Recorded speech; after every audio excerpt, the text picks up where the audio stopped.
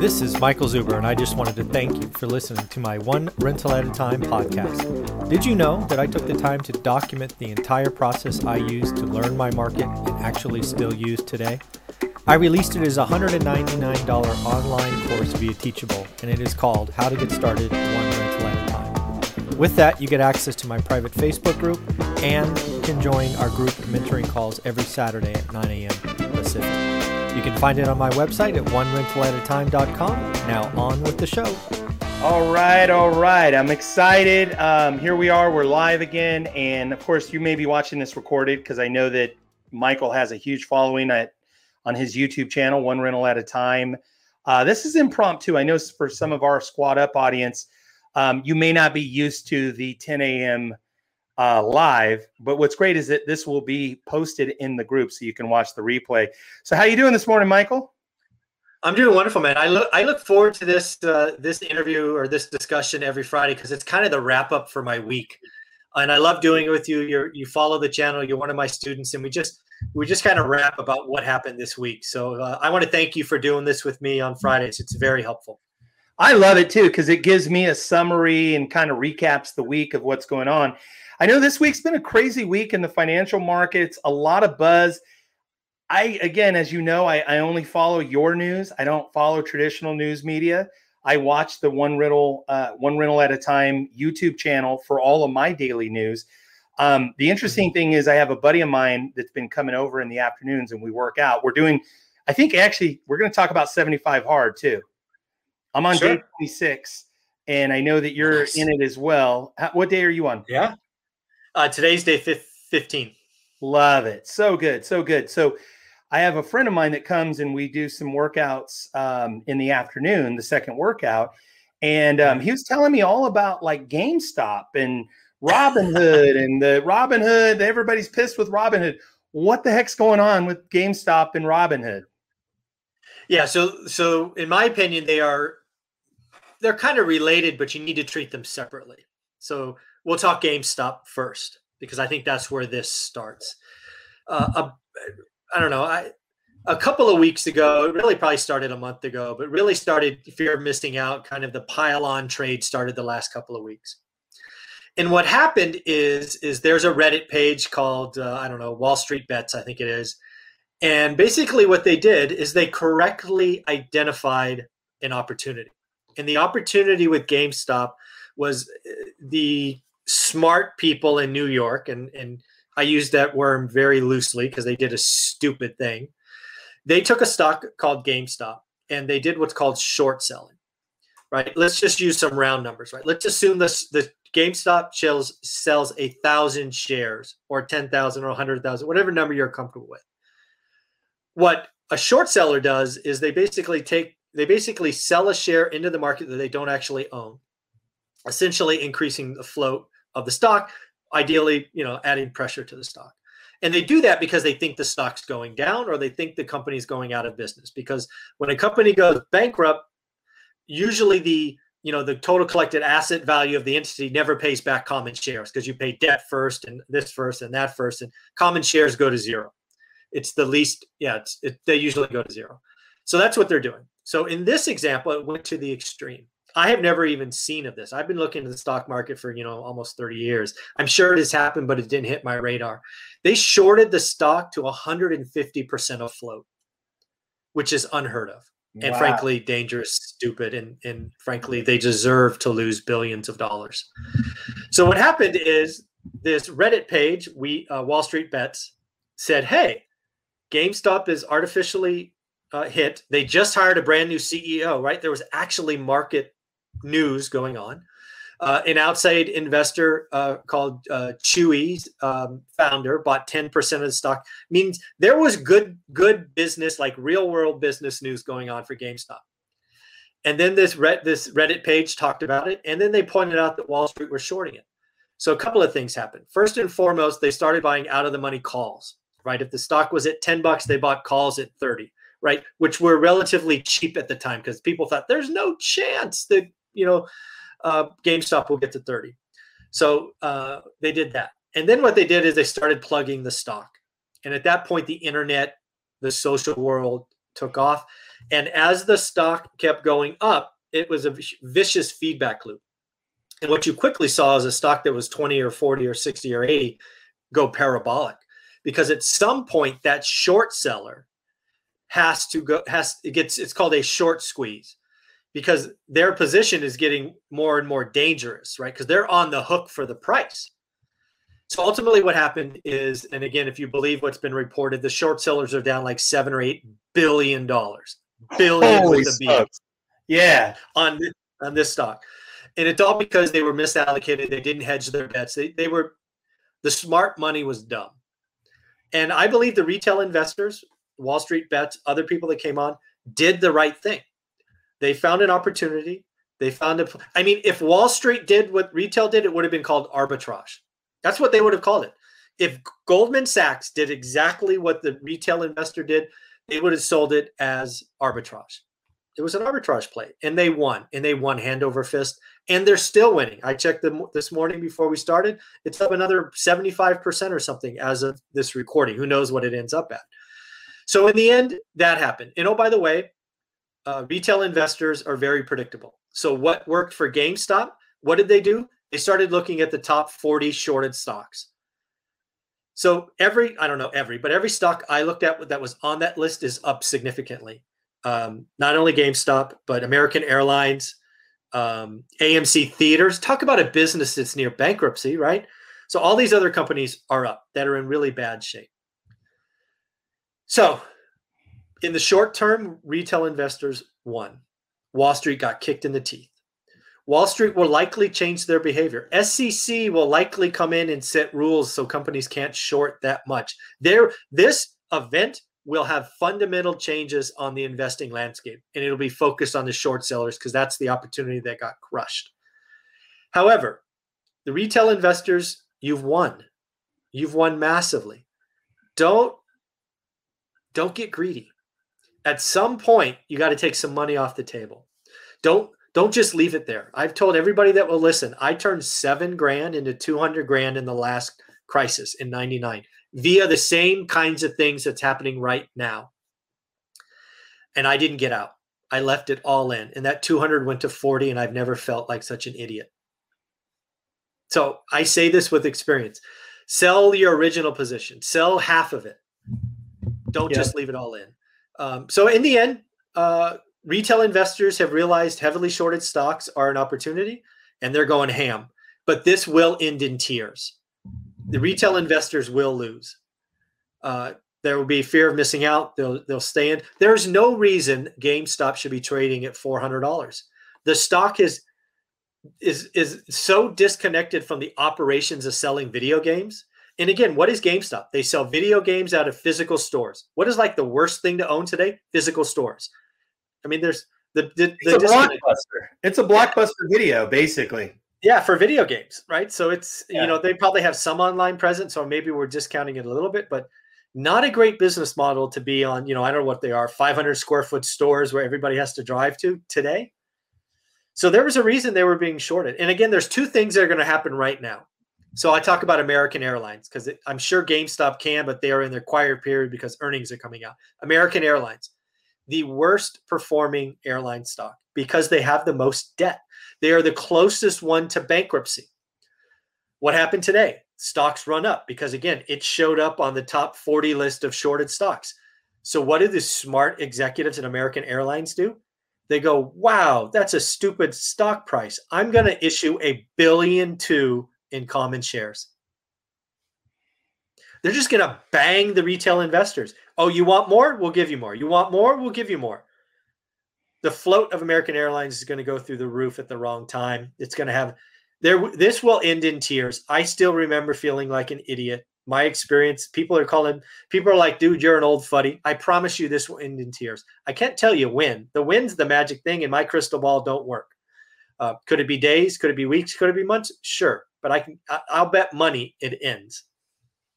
Spot on. God, love it. Talk about Robinhood, because I know it's interesting. Barry Habib mentioned that, in the talk with Barry, and we're going to talk about that in a few more minutes, but specifically Barry mentioned in our interview last week, he said that the stock market, the way that, the names have changed. And he mentioned Robinhood. I know there was a lot of media sensation around Robinhood. What was that all about? Yeah, so Robinhood got in the news yesterday for the wrong reasons, but for the right thing. So let me explain. So Robinhood is a brokerage that, a lot of people trade through, right? The folks that are staying at home and, they've got to do something. And we'll talk about what Barry said in a minute. But it has attracted millions of users. Robinhood yesterday around midday had to stop processing purchases for a select few of stocks like GameStop. A lot of people were out there saying they're doing it because they're in the pocket of Wall Street or they're protecting the rich, they're screwing the little guy. No, I don't believe any of that is true. When you're a brokerage, you have to maintain some liquidity ratios. You have to maintain a risk profile. You have to maintain some certain capital requirements. And because GameStop and other stocks were being run up and the transaction volume was amazing, Robinhood was at risk of breaking the financial system. It was at risk of being AIG. It didn't have capital requirements to meet the federal regulations.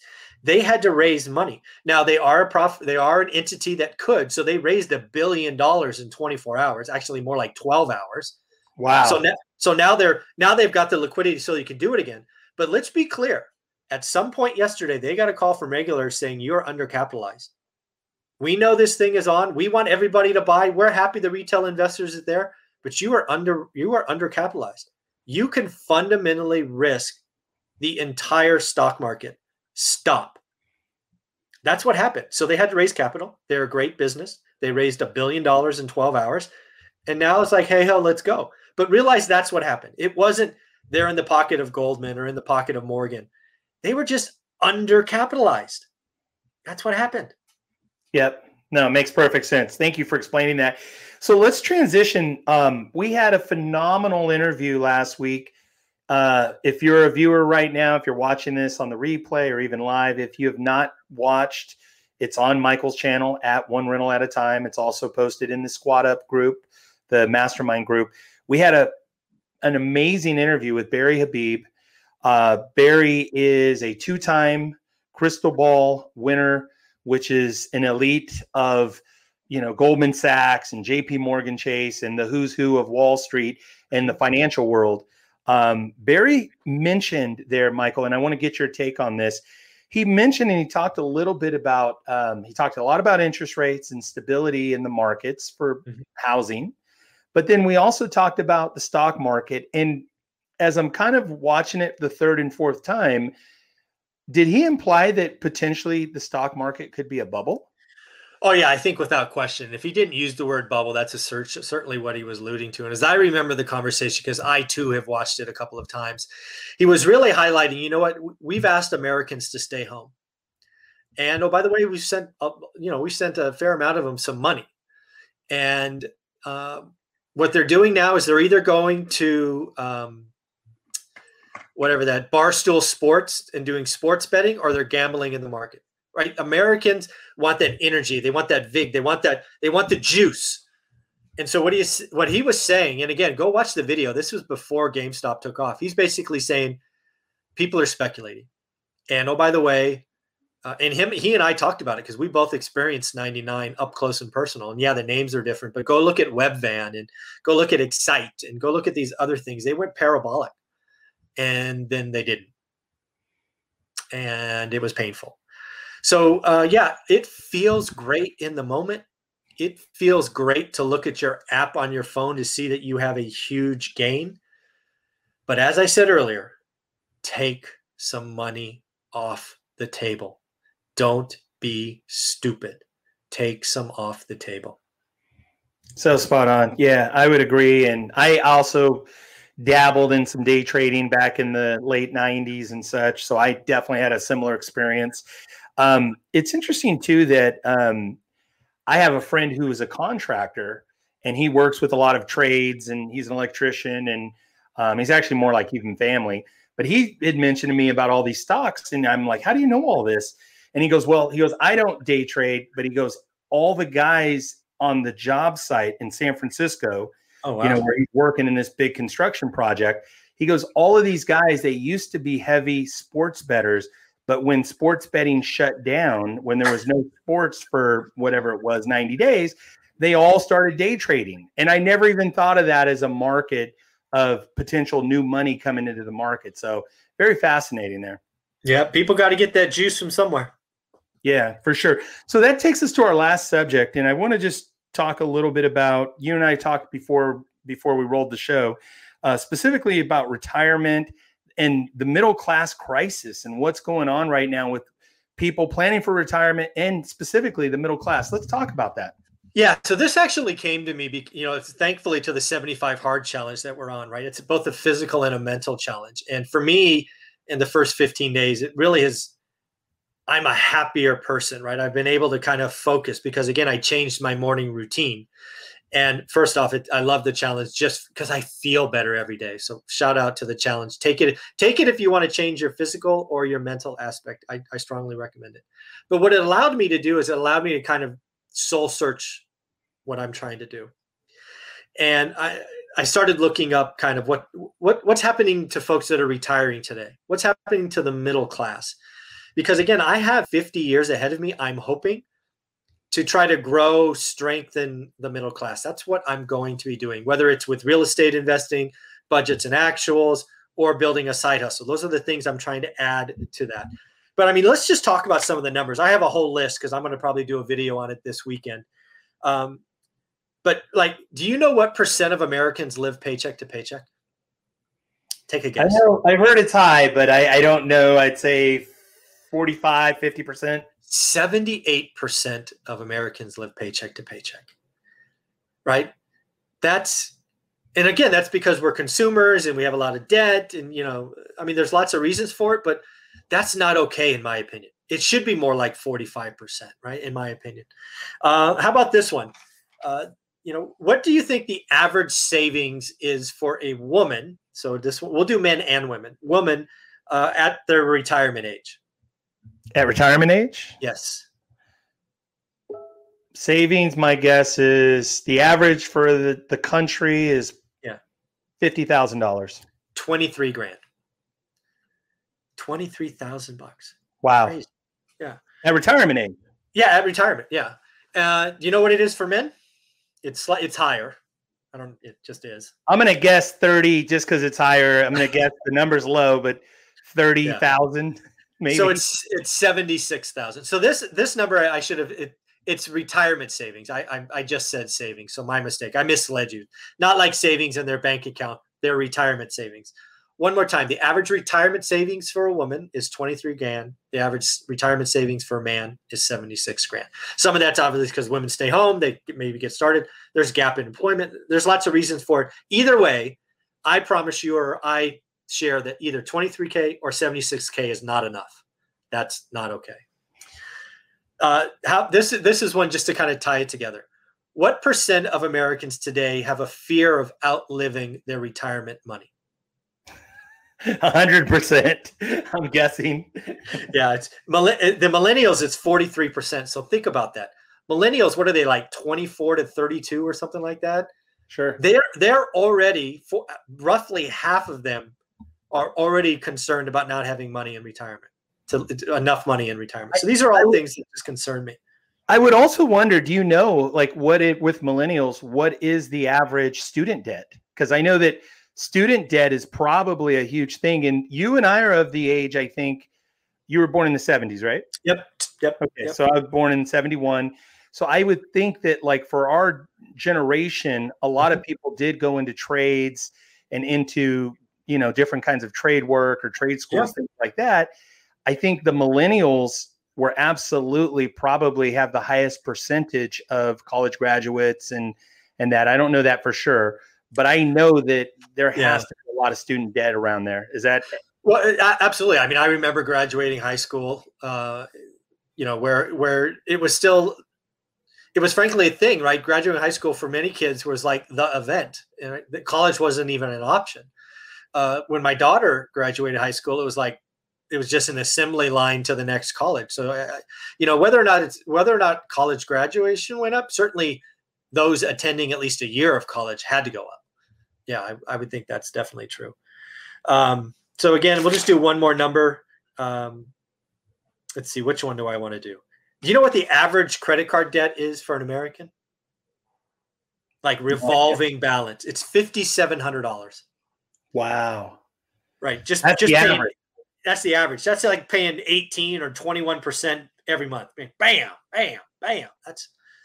That's not okay. So I really think, the next 50 years, I'm going to be looking to help the middle class and help people have a better retirement via real estate investing, learning their market, understanding their freedom dollars, financial health score. It's just all those things. So that's a big deal for me. So thank you for letting me kind of get this off my chest. No, I love it. I think we shared a lot of good stuff here. And, let me ask you this, because I think this will be a great question to finish on. Why did you pick, and obviously you've created a lot of wealth through real estate. You've done incredibly well with your real estate holdings. Why did you pick real estate as your key asset for building wealth and retirement and becoming financially free? Because it was the only asset that I saw that I felt was in a casino, right? I had been in the market. I'd successfully done something cool, right? 7 to 200, cool. 200 to 40, kind of sucks. But that experience, I have always believed that it's just it's an unregulated casino, in my opinion. And that's 20 years in the making. And I've missed out on lots of things, right? I've missed out on huge run-ups. I don't care. I believe real estate investing is an imperfect market. I believe real estate investing disproportionately rewards the people that do the work, right? If you're in my course, step one is doing the work. And once you do that, the beauty is my students are already doing it. You've seen videos just this week. Students are seeing the inventory pick up across the country. They're like, it's still too expensive, but you know what, Michael, you're right. There's more to choose from. And I'm like, cool. That's where it starts. Inventory rises. Then inventory days on market stays longer. And then the people that truly have to sell go, hey, why isn't my house selling in 3 weeks like my neighbors did? And then the real estate agent goes, well, your house isn't perfect. Your house is not done. You're too close to the end of the street, whatever it is. And then you start seeing price drops. And then, oh, by the way, the yield on your cash flow rental increases. And it's just this process that I saw coming. I called it. And my students are saying it's happening. It's pretty cool. That's awesome. I love it. So with that said, we're going to wrap up. Please do yourself a favor. Follow Michael. He's on Facebook. He's on Instagram. And the best thing he does, in my opinion, is the YouTube channel at One Rental at a Time. Thank you, Michael, for your time today. Thank you. Talk to you next week.